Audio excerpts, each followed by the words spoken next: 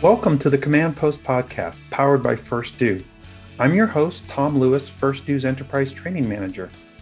I'm very pleased today to welcome Dr. Dennis O'Neill, a retired federal official who was responsible for the management of the United States Fire Administration. Dr. O'Neill started his fire service career after joining the Jersey City Fire Department upon his discharge from the United States Army. There he rose to the position of acting chief. He earned a Bachelor of Science from New Jersey City University, a Master of Public Administration from Fairleigh Dickinson University, and a doctorate in education from New York University. He also taught in the master and doctorate programs in education at NYU for 5 years. Starting on September 12, 2001, he led the United States Fire Administration's team at the World Trade Center to help FDNY reestablish their systems of command, control, and on-site communications. He is the recipient of many awards, including the Metropolitan Fire Chiefs President Award of Distinction, the Fire Engineering Lifetime Achievement Award, and the Firehouse Magazine Lifetime Achievement Award. I'm grateful to have Dr. Dennis O'Neill on the podcast today. Let's get it started. Dr. Dennis O'Neill, it's good to be reconnected with you today. Thank you for joining me on the Command Post podcast. Good seeing you, Tom. Good seeing you. Yeah, thank you. So knowing that you're kind of a wise sage of the fire service, having a very long and impactful career on many, especially at your time at the United States Fire Administration, and you're still very active, right? You're still engaged in the community. What are some of the challenges, and then as you see them, solutions that are facing today's fire service leaders? Tom, I took a look at that a little bit and reflected, and one of the first challenges that I think a new fire service leader faces is self-inflicted. And I self-inflicted myself as well. And that is going all the way up through the line, spending all of your time in the street. And then one day you're parking at fire headquarters and you got a desk job in headquarters. You're the fire chief. And you have all of these administrative responsibilities and you're looking out the window hoping to see smoke. So that you can get out of the office and away from the paperwork. I remember those days a little bit. So, yeah. So the other piece of it is the unfamiliarity with the movers and the shakers and the power brokers and the behind the scenes people at City Hall that can help you. So a solution to that problem is really, as you're going up through your career, if you aspire to get to that top job one day, seek out opportunities to work in headquarters for a while, maybe take a tour in the budget office, take a tour in the planning office, take a tour in fire prevention, take a tour. I mean, everybody might, I shouldn't say everybody, but a lot of folks like to go to fire investigation. And of course, that's sexy and fun too. And you go to fires. Spend some time in City Hall, go to city council meetings, see who are the power brokers, not necessarily the ones you might think. And, try to get some friends to meet people and things like that. I had that advantage in the city because I lived in the city in Jersey City as I was growing up, and people get to know you. So, I mean, that is one thing that I had on my side. The other thing that I had on my side was that I happened to be blessed with an extraordinary staff. There was a guy named Billy Peters who was in charge of planning and research, and he wrote the book on firefighting apparatus purchasing. It's still the classic work in buying fire trucks. The other guy that was in charge of the budget was a battalion chief, but he had a CPA. So I didn't really have to worry. Both of them knew way more than I did. But I'm concerned about the fire chief that walks in and his budget director is there because he's got bad knees or he just got over triple bypass surgery. And you've got to watch pretty closely because you can make some easy mistakes. I'm sorry to interrupt. I was just thinking about what you just said and I was taking a couple notes. So what you just said, it sounds to me kind of three elements, right? So relationships are kind of key here, right? If you aspire to someday come off the truck, those relationships are going to be key because you're building trust. You're getting some face time in, and the adage is, it is what you know, but it's also who you know, right? They're kind of They're both important, Yeah. right? They're both important, but the who becomes more important as you move up. Then I heard you say too that the 40-hour, right? Because I know for me it was a profound adjustment, right? It was difficult. And I think for many of us that loved the shift work, the 24-hour shifts, whether it's a 3, 4, 5, 6, one on, two off, it's a big adjustment. So that's something that you shouldn't underestimate. And then also understanding a little bit of the politics and the administrative procedures that are like the underbelly of running a fire department. Would you say? Not to to sum it up, but that's the things I'm hearing that if I were still in the fire department and aspiring to be a chief, it seems like pretty sage advice. Yeah. The thing I want to define the word politics first, because everybody in the fire service, I shouldn't say everybody, that's wrong. A lot of people in the fire service chew politics. They say, I don't want to be involved in politics. And politics defined is simply the art of influence. And we deal with politics every day. If you have children, you deal with politics. If you're married, you deal with politics.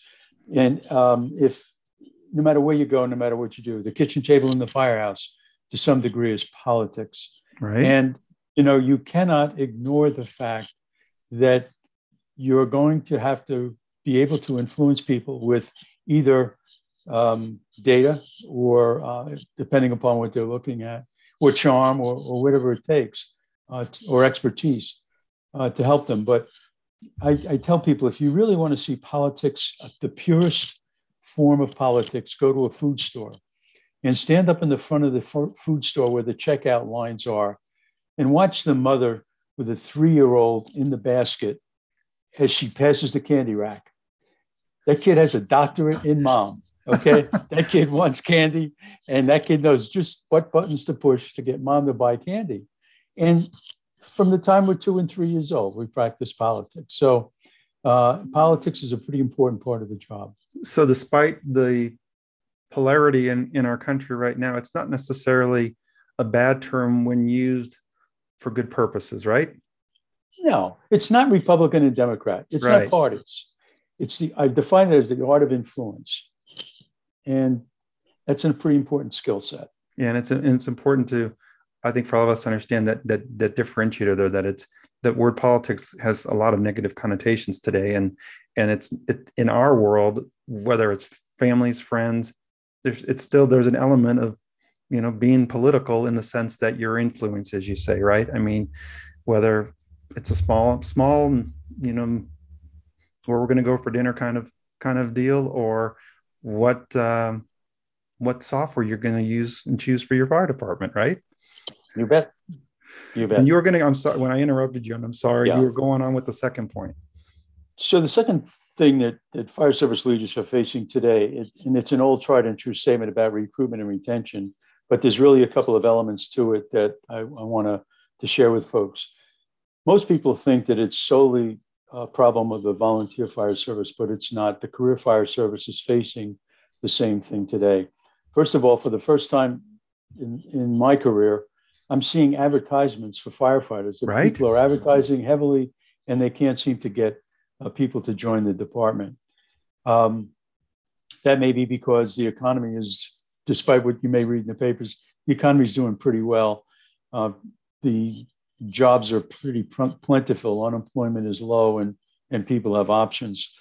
But the other thing that is maybe lost, and it's pretty much a longer term issue, is the fact that some career departments are moving from defined benefit pension systems, you get 50% of your pay after 25 years, to defined contribution pension systems, which means that you put in money and the city puts in money, and you've got this pot of money that you control. For like 457s, right? 457s. 457s, 403s, 401ks. Yep. So what happens is the poorer paying departments are constantly churning personnel because they're always looking for people. They hire them, they train them, and then they say, oh, I'm going to go over to the other department over here and take my pension with me. So the poorer paying departments become this constant churn of people, and they're spending money to train them, and They're spending money to hire them, and then they leave. On the volunteer side, the stories about recruitment and retention are true.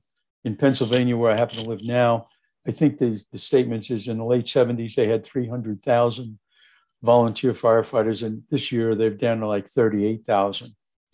Quite a diminution of service. This is Pennsylvania, and then from what year Pennsylvania. From what year to what year? From the late 1970s. Okay. In other words, 50 years. Wow. To today. So yeah. 90% reduction. 30. Yes. So there's a couple of things going on.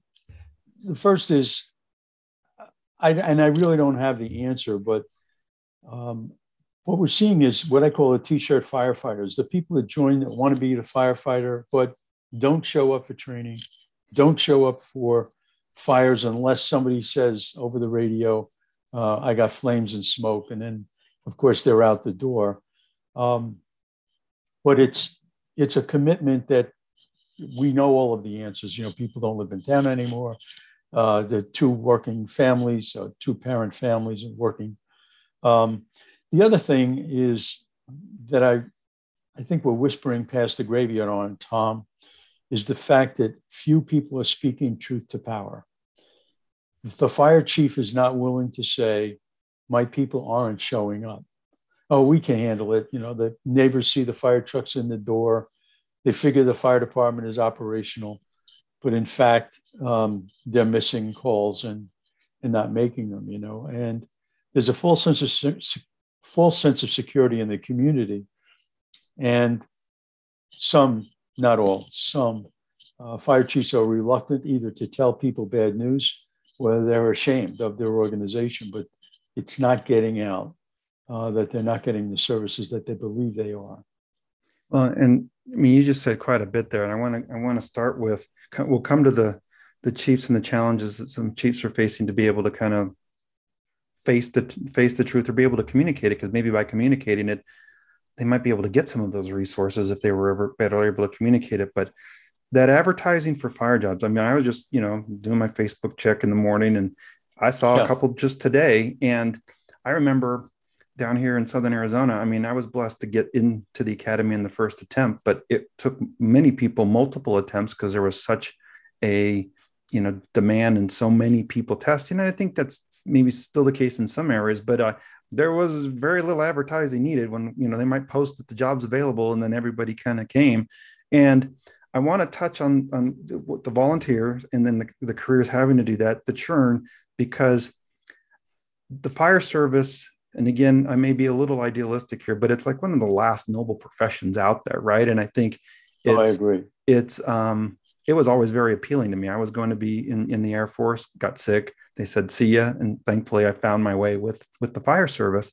And so it's a noble profession. So I think people that aspire to be something and part of something more than themselves, it's still very appealing. For one, the pay is usually not too shabby. It's certainly competitive.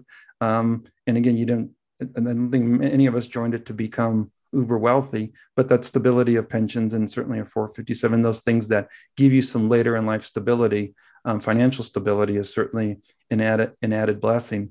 But I think the fact that we're having to do more aggressive recruiting, what does that, from your perspective, what does that speak to our current state in a job that is really such service oriented, is so service oriented? What does it speak to today's state of affairs and the state of society when it's even fire departments are struggling to get hires? Yeah. And I said it before, I really don't know what the answer is. I think that people can point to things like changes in society, but changes in society have been going on for millennia. I mean, it just constantly changes. I think that the people who are in the employment or looking for employment are looking for, other things outside of being able to be in something bigger than themselves. There will always be a segment of our society. There will always be a group of people among us who are attracted to that. But for example, last evening they had a 60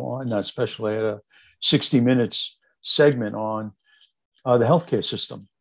And people are leaving, physicians, nurses, are leaving the profession because of the demand on them. And they don't know what to do about it.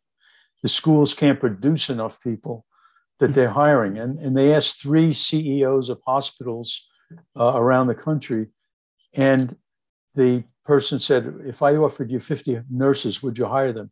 All 3 of them raised their hands. Said, if I offered you 100 nurses, would you hire them? All 3 raised their hands. If I offered you 150 nurses, would you hire them? And all 3 of them said, tomorrow. Wow. So I don't think it's unique to the fire service, but I think, like others, we're facing the same challenge. Are we telling the right story? Because people would ask me, I lived it, loved it. I was overly identified by being a firefighter throughout my career. And one thing I learned is I kind of enjoyed being a medic more than firefighting because we didn't do as much firefighting. So do you think there is this sense that you're going to be, putting the wet stuff on the red stuff? And in reality, it's not Chicago Fire. It's not, and I don't mean the department, I mean the TV show. Yeah. And, I get it. Yeah. And I mean, if you can communicate the sense of giving back and that, you're going to be picking up, an elderly person that has no one else to call at 3 a.m. to get them back into bed, which, some departments provide that service. Well, certainly a call that we're not all excited to get up at 3 a.m. for, it's impactful to the person that you're providing that service to. So our departments, or maybe they are, I don't know, but are they doing a good enough job portraying what the job is really all about, right? That it's a service job that has a really big element of paramedicine or, pre-hospital care, right? Mm-hmm. So do you think we can do better there? I think we can. And I'm going to make a statement here that I have no qualms about making. And that is, if you were a paramedic in your 20 years, you saved more lives than I ever did as a firefighter in Jersey City. Yeah. And really, you did. But I think we sell the Chicago Fire TV series of, saving babies out of burning buildings and, jumping across roofs and things like that.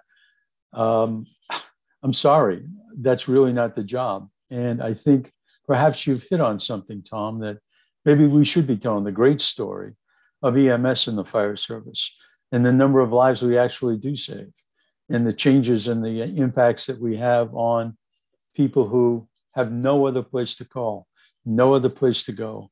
They call you and you're there to help them. And if that means getting them off the floor and putting them back in bed, it to them, it's the most important thing in their life. Yeah, they're having a worst day or night of their life, and they need somebody to help them. And that help can be simple to us, but the world to the person receiving it. Sometimes you got to get that perspective shift sometimes and realize the impact you're making because, I tell my guys, listen, you can complain all you want on the way to the call at 3 a.m, but it's game face when we get in the front door, right? And just, professional, kind, the Brunacini, be nice, right? So. Yes. Now and then the truth, the power. So fire chiefs, right? So fire chiefs that you mentioned 2 things, either they're unwilling, unable, or there's a sense of shame because they're not able to deliver the goods or deliver the services really. But maybe if they were able to better communicate it, and again, maybe are we talking career or mostly volunteer or even both sometimes, right? That sometimes just to communicate your needs, maybe we'll get you those needs or at least a path forward, right? Yeah. Now, one of the successor fire chiefs in Jersey City, his name is Steve McGill. And Steve was a great firefighter coming up. I love the guy. I knew him as a firefighter. And he lives in the city. He has good friends in city government.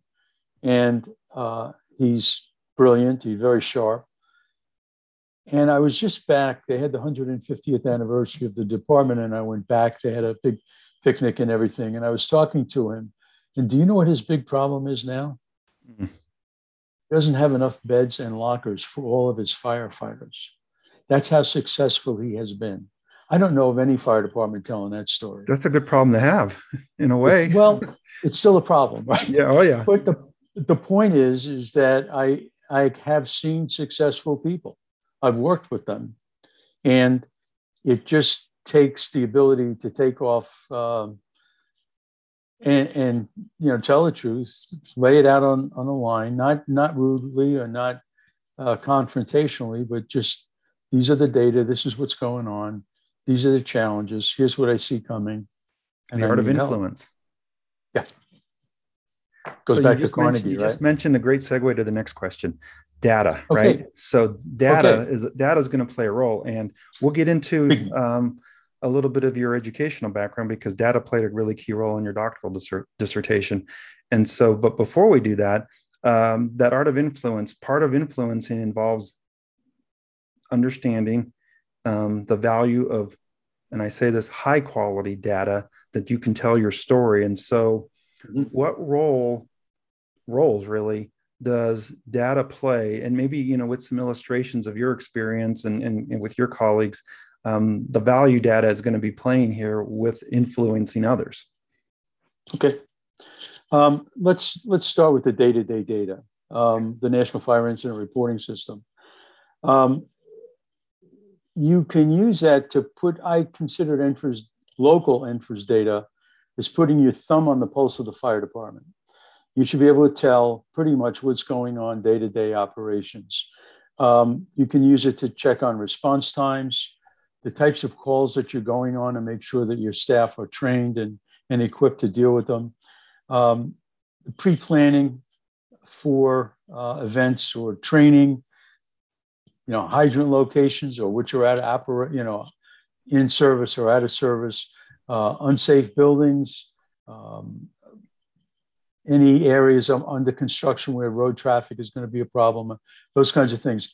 That's at the local level. That's what NFIRS is good for. And the example that I like to use is when I was promoted to captain, there were no slots, and I went down to headquarters. That was what they did in Jersey City. All of the spots were up for bid, and you bid on your seniority. And of course, when you get promoted, you get 0 seniority. So the chief put me in the data shop, and that got my interest. So we started looking at NFIRS data, and all of a sudden, when I went in, I said to the chief, I knew him, he was my division chief when I was a firefighter. He lives in my neighborhood.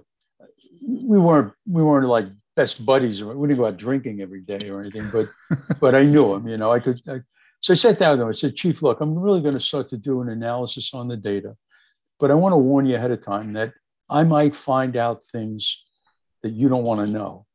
But you're going to be the first to know when I find it, and I'm going to tell you. So we found out that I did an analysis after about 2 months. I did an analysis of fire department responses to city housing projects, where we had a lot of civil unrest, people airmailing garbage out the window at us, and stuck elevators and urination and drugs in the hallway. All of the typical inner city stuff. So there was a battalion chief that was dogging it on responses to city housing projects. So I went into the chief and I said to him, I learned this one, and it served me the rest of my career. I said, Chief, I'm here to tell you bad news. And it's only going to last about 5 minutes, but you need to know this. So I told him the story. I identified the chief. And he said, Dennis, thanks. He said, if that ever got to the newspapers, we'd be in trouble. And he picked up the phone and had a discussion with the chief, and the data cleaned up right away. But unless you're looking at the data day to day, unless you're keeping your thumb on the pulse, you'll miss things like that. I heard a million different kinds of stories like that. Another department, which shall remain anonymous, had an automatic vehicle location GPS on their vehicles that they installed. Okay. And these several companies were dogging it on EMS calls. So that was the beginning of why they put the automatic, the GPS on the vehicles. So all of a sudden, the data got cleaned up right away, but they were still getting complaints about slow service. And they found out, firefighters being what they are, they were putting a tuna fish can over the antenna. Oh my goodness! So that it was only recording. Yeah, you got to love it. Right? You just gave a bunch of listeners some ideas, right? So, they had to hide the antennas on the vehicles. They had to take them all out and hide them. So I mean, these are the kinds of things that, unless you got your thumb on it, you're going to miss. But when it comes out, it's going to be headlines, and you're going to be backpedaling. Well, and then those resources that you wanted, right? Those departments struggling for resources, it makes it harder to get those resources, whether it's machines, manpower, or money, right? Right. And that city councilman whose mother-in-law died of a heart attack now wonders whether she died of a heart attack because you dogged the call. Yeah. So seeds of doubt get planted. The trust levels become less. So data's, I've always, in my time with, fire service software, I would always see that, it wasn't always the chiefs that had their finger on the pulse of everything. It was a captain, maybe someone who had a passion for data, and then he would work with the chief and communicate that to the chief. Probably similar to what you had done. Yeah. So that the chief's getting the message. So it doesn't have to be a chief. I mean, if you understand the software that your department is using, whatever it might be, we hope it's First Due, but if it's not, regardless, it's a path towards career progression. If you can get a competency and even better expertise in understanding and analyzing the data, the volumes daily of data that's being produced by your fire department, to tell your story in a way that's not just, hey, everyone loves a firefighter. We're going, we'll give you that fire truck. It doesn't work that way anymore. No more. I don't know that it ever did, but right. Now the next level of data use is what I call the strategic planning, and right. NFIRS would be a piece of that, but a much bigger piece of that is going to be the city data, the census data. The census data is very, very rich. It'll tell you what's going on in your community. And we just finished the 2020 census. So you want to find out who's moving into your community, what's the socioeconomic status, what's the age distribution, which is going to tell you what your EMS calls are going to be like. If you have an aged population or the predominant aged population. You want to look at the building department data. You want to look at what are they building. You want to look at the city planning office. What are they looking at 5, 10, 15, 20 years down the road for the city in terms of development, and the city council and the whatever legislative body you're dealing with. What are the things that they're looking at? Are they giving tax abatements to certain kinds of businesses? Are these big super warehouses moving into town? And are you going to be able to deal with them, in terms of sprinkler systems and fire suppression and, all of the things that are associated with changes in the community that are long-term. Now, I always said that the chief of the Fire Prevention Bureau and probably the chief or the head of the building department are they're more powerful than the mayor, because they're going to be determining what that city is going to be like over the next 20, 30, 40 years. The mayor's only determining every 4 years at a time. And so if you're a forward-looking fire chief, you're going to be looking outside your own data. And, your data fits into this strategic planning, but you need to be looking outside your department at other data, and it's all available to you. Even the smallest town has a library. And those folks are great. They will help you look up things and show you where to find things. And if you're from a medium to a large size city, there's a city planning office, and they have all of that information for you. So that's another way. Go ahead. Go ahead. No, go ahead. So, those are all the kinds of data that fire chiefs typically don't think about. So strategic planning, when I hear strategic planning for the organization and creating that strategic plan, which I'll ask you, your thoughts on it, on creating a document that and then not just for creation's sake, but one that will be followed, strategic plan. Mm-hmm. But a lot of what you just said with strategic planning revolves around community risk reduction. Exactly. That's what I was trying to say without saying it, because sometimes even that gets a bid. When you say how, you mentioned how being a paramedic EMT, saving more lives than one that would be, the department that just provides fire service. How about the prevention and community risk reduction division, the lives being saved there, right? Oh, yeah. Big time. And We just had two tragic fires, one in New York City and one in Philadelphia, large loss fires.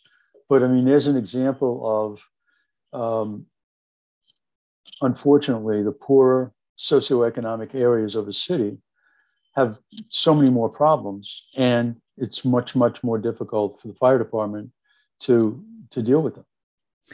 So strategic plans. And again, we can just briefly talk about the value of strategic planning, which often a document accompanies that, right? A forward-looking 5 to 10-year strategic plan, knowing that things are changing, but those are usually just full of data, right? And extrapolation of what's coming. In your experience, the value they provide, are they essential? Are they sort of important? What's your thoughts about a department that would create something like that? If a department takes the time and effort to create it and follows it, it's invaluable. I would add one other element to it, and that is to make sure that it is congruent, that it fits into what the city's strategic plan is, if it has one. It can't exist on its own. It's got to exist in an environment that supports it.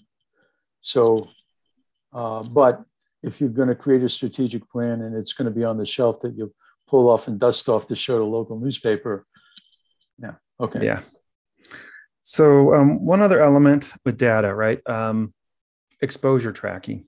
And with exposure tracking being, we have cancer presumptive laws in many states. Then you've got, what NFPA calls the atypically stressful events, things that are mentally and emotionally challenging, the pediatric drownings, the mass shootings, those types of incidents, multiple, the one in Las Vegas recently where a car just plowed through an intersection with, 3-digit speeds and takes out a family, right? Those are calls that are impactful, but documenting those and being able to capture that information. So maybe at the end of a 20-year career, God forbid you were to get cancer or have some mental health issues, the parties that are going to have to pay, right, whether it's at the state, local, county level, they're going to want justification, right? I mean, you may have, I'm certain you have more experience in this than I do, but we're hearing and seeing that they're asking for documentation before they make any kinds of decisions,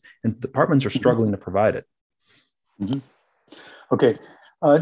Tom, there's really two elements to this, and I want to, first of all, the fact that it's being documented is critical, as you point out, that they're not going to award compensation or cover your medical treatment if you can't prove that what you're being treated for or what you've succumbed to was job related. But the second piece of that is that how are you collecting the data? And this to me is critical. And I had to deal with it a couple of times when I was in the job, but pension laws and workmen's compensation laws and workmen's compensation insurance policies all have language using words that mean something, which are the pivot point between whether you do or do not get benefits. So when you're collecting this data, you've got to make sure that you're collecting the data that addresses those pivot points. So I'd like to make an example of this so you understand. In New Jersey, this is back in the 70s, 80s, 90s, and early aughts, I believe. For you to be considered a line of duty death, it had to be a traumatic event. Okay. So they defined a traumatic event in the law. It had to be a force exerted outside the body, not initiated by the victim, blah, blah, blah. It goes through this whole thing, okay? Under that law, if you were in a 3-alarm fire on the top floor of a burning building, saving a baby, and collapse from a heart attack, that's not a line of duty death. Okay? Right now, there are companies, I'm not saying any names or anything else, okay? There are companies out there collecting data on traumatic events and exposures to chemicals. And you better make sure they're collecting the kind of data you need that comports with your city and your state pension, workmen's compensation laws. Just the fact that you report it doesn't mean it's going to hold up when they push back and say, oh, we're not covering that because it wasn't a traumatic event. So it's just a forewarning that just because you're collecting the data doesn't mean that it's going to be effective. What you have to do is to make sure that the data you are collecting comports with your workman's compensation laws, your workman's compensation insurance, and any pension laws that control who is or who isn't eligible. That's extremely good advice, not only for agencies, but also for companies like mine, to make sure that we're aligning as best as possible with these laws. Now, granted, will we align with all 50 states? Maybe, but getting as much of the data that they will be seeking as simply as possible, both from an agency and an individual documentation perspective, because I think there's an element there that it's one thing if I document my exposures, but it feels like there needs to be a validation from an agency perspective too, because I can put down what I think, and I might be right. I probably am, but I could be wrong. And so is there quality control from the actual agency to ensure that it's being collected and arguably managed at an agency level, though with access to the individual to be able to see it and understand it as well. So I think there's some opportunities there. So the point that you're making is critical, is that when you think you're doing the right thing and you collected all of this data and then you find out 20 years later it was the wrong thing, you can't go back and unscrew it up. Well, and then you're not only fighting, you're already at a weakened state for whatever reason the health issue is causing you to file this claim. You're in a weakened state as it is. And then on top of that, you have a legal battle. Right. Yeah.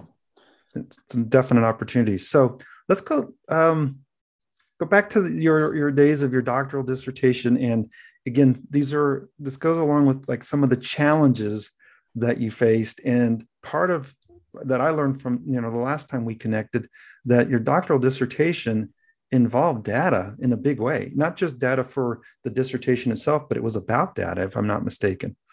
Yeah. Yeah. It was about the introduction of data collection. It was really about the introduction of a technology into an organization. And so if there was a whole bunch of different things that we learned, but the two critical elements were I'm going to simplify it for the truckies in the audience. I'm a truckie, never got a pint of water out of a pumper in my life. The two elements were training and follow-up. And so we pretty much knew that when we introduced the new system, there was going to require training from our officers. So we went through a whole training process. We had the chief of the department on videotape introducing the lesson, we're going to do this, it's important, blah, blah, blah. And we went through and more or less hand trained all of the officers on how to complete the forms. And we went back down to headquarters and we started some quality assurance control, just kind of watching things.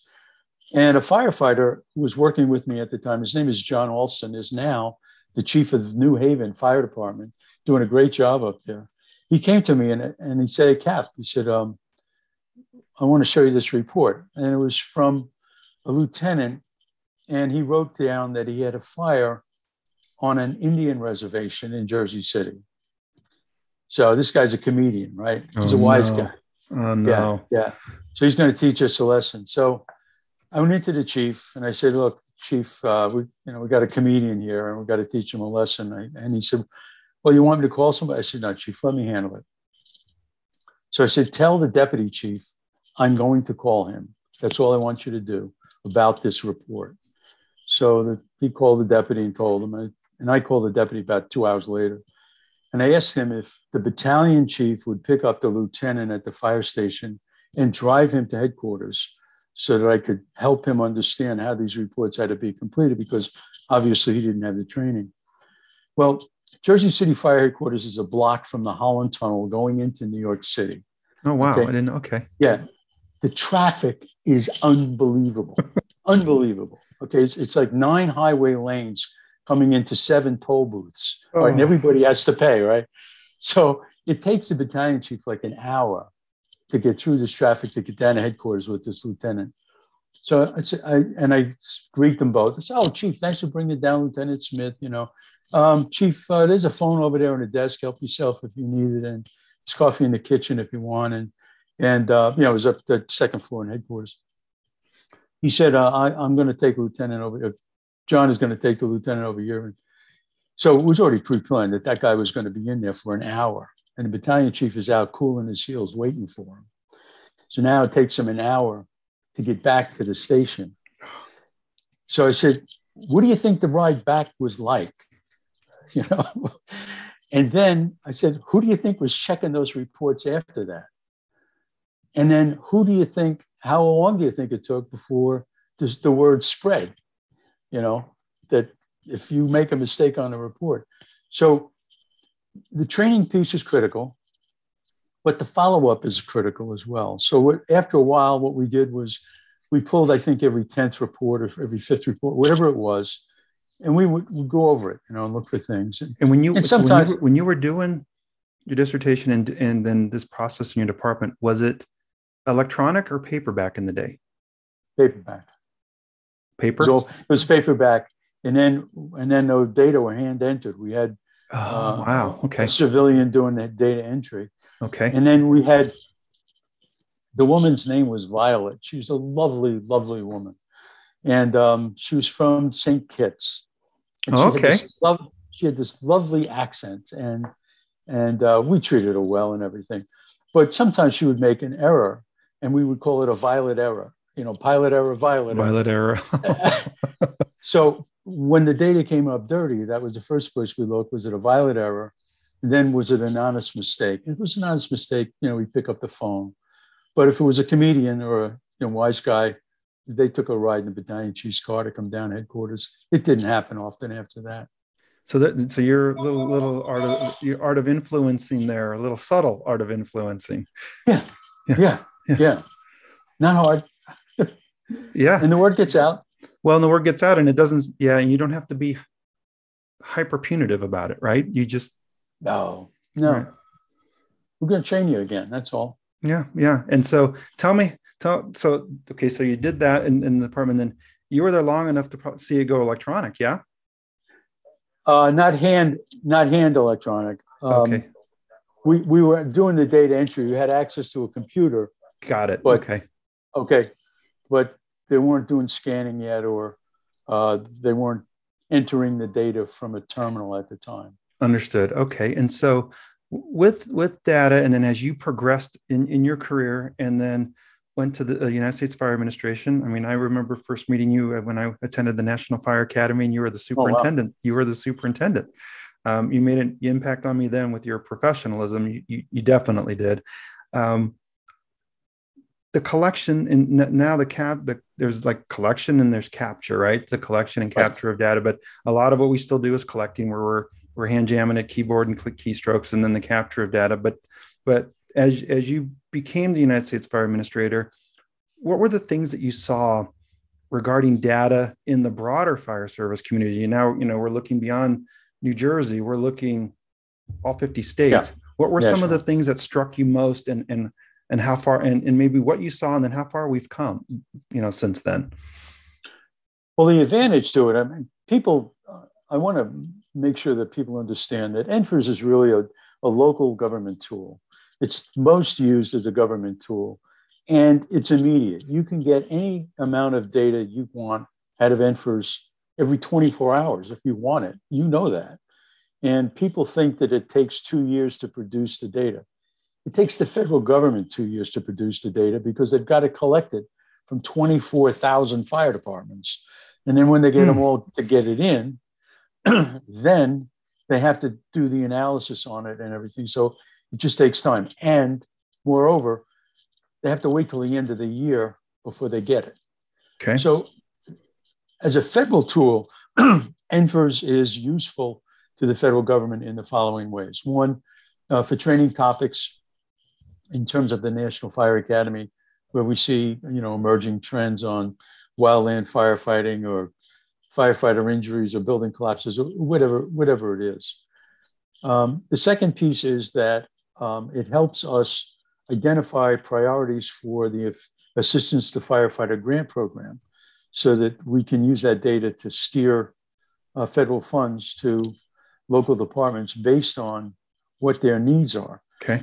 And to be very honest with you, Tom, if you're a fire chief who's looking for a grant and you can't identify what your fire problem is through NFIRS, they're not going to give you money. Oh, yeah.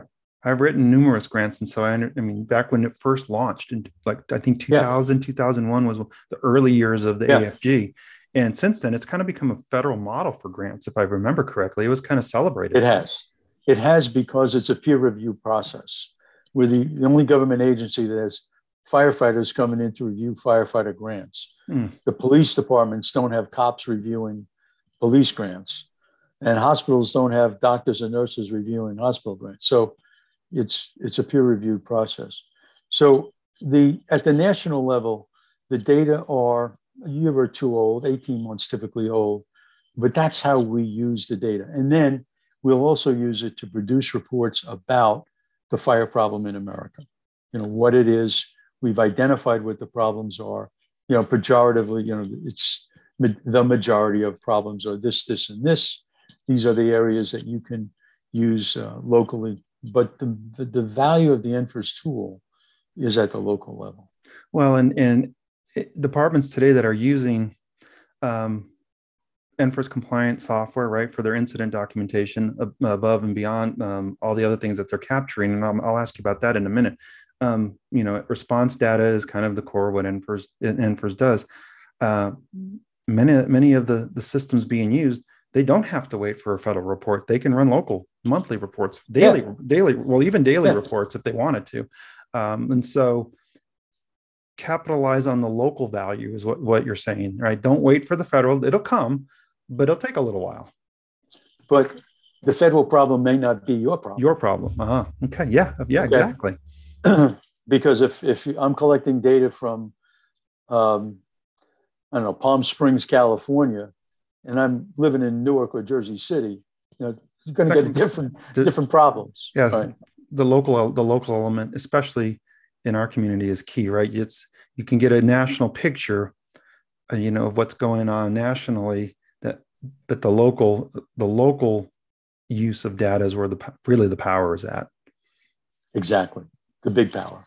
Yeah. So besides your job, as a chief, as a fire administrator, besides looking at response data, what are, in your mind, what were some of the most valuable data sets, elements of running a fire department that just, you love seeing these reports, you loved understanding it, again, beyond just incident response? What were some of the other things that were particularly memorable to you or very valuable to you as a leader of an organization? I always found that it was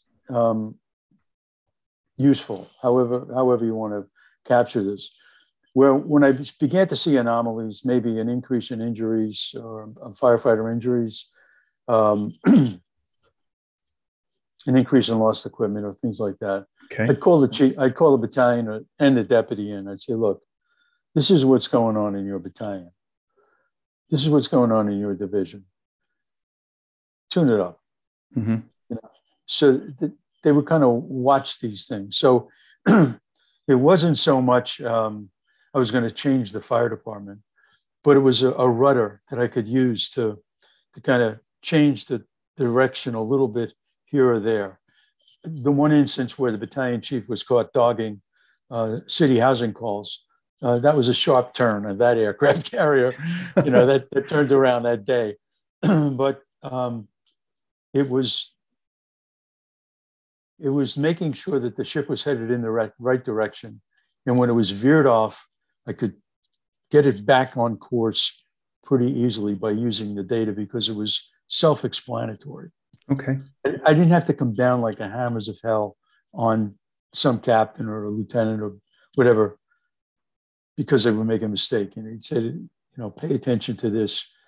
This guy or this company is slowing down, or, they're doing this wrong, or they're damaging a lot of equipment, or people are getting hurt, whatever it was. Sure. It was before it got way out of hand. before we were completely off course. You got to see the trends. You got to see the trends early before they became trend can evolve into a significant problem, or it's just a trend you catch and reverse course or change course. Yeah. So I know you, and again, as we kind of wrap up here, and I know you mentioned quite a few things earlier in the conversation, but in closing, what are some things that you would want to impart on aspiring fire service leaders? So those that may be in those, chief officer roles, but what about those that are aspiring to become a company officer, those that are a company officer would like to proceed to become a battalion chief or deputy chief? What are some words of wisdom? And again, it can revolve around the data and technical side of things, but just even globally, from your experience, what pieces of advice and guidance and wisdom would you impart to those listeners today or viewers of the podcast? Tom, I think the biggest piece would be, let me try to this first. First of all, understand what's the process for promotion. In some departments, it's a competitive examination, which is what we dealt with when I was coming up through the job. Other times, it's a popularity contest in the volunteer fire service who are elected. In other departments, the chief, we used to say, does this over your head and you get promoted. But if the process is a test, understand that there's a difference between knowledge, reading the books, and taking a test. There's a difference between reading a book about baseball and hitting a triple. Okay. One is knowledge and one is a skill. Okay. You can learn all the rules about baseball, but you'll never be able to hit a ball unless you get out there and practice doing that. So a test is the same way. You need to read the books, but you need to be versant in test taking and learn what you're good at and what you have to learn and improve your weaknesses in that test taking process. So one of the ways that you can do that, and one of the challenges that most of us faced, that, we graduated high school or we got out of college and we get into the fire department and we know how to study, but we haven't been doing it for like 5 years. Okay. So you forget those study skills. So what I used to help people do is, look, every fire service book does the same thing. Chapter 1 is hydraulics. Chapter 2 is strategy. Chapter 3 is tactics. Chapter 4 is fire apparatus. Chapter 5, every chapter is different. Take all the books, organize them. Today, I'm going to study hydraulics. Chapter 4 out of this book, chapter 8 out of this book, chapter 1 out of this book. And then tomorrow I'm going to do strategy, and I'm going to do chapter 9 out of this book, chapter 16 out of that book. I'm going to read this whole book, whatever it is. So organize your materials so that you're absorbing the information from different places in different ways.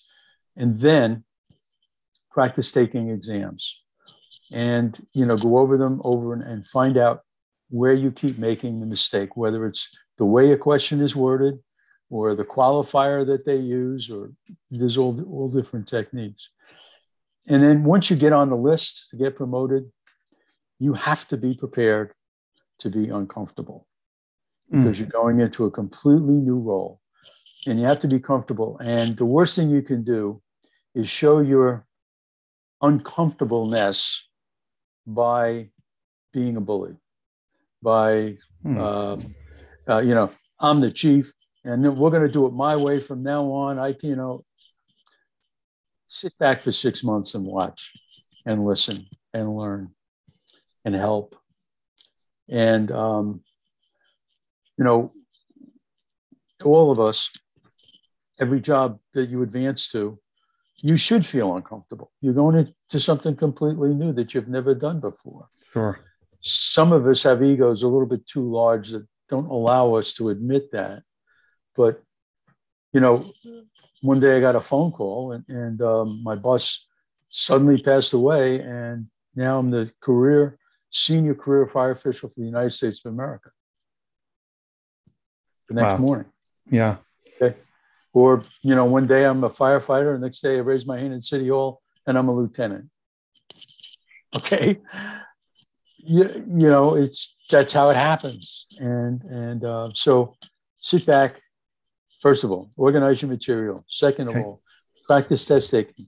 Third of all, make sure that you are prepared to be uncomfortable in the new role. And then take 6 months. Listen, watch, learn, help. Well, that's inspiring and motivating. And where were you when I promoted? Well, I'm sure you had a mentor or two. Yeah. So we're all blessed. This is, and we're blessed to have you today and you taking time to spend it with us today. I'm grateful to you, Dr. O'Neill. Thank you very much. I look forward to our paths crossing again. And knowing that you were in Tucson recently, the next time you're here, we're getting together. Deal. All right. Perfect. Thanks, Tom. Thank you so much. Thank you. Bye-bye.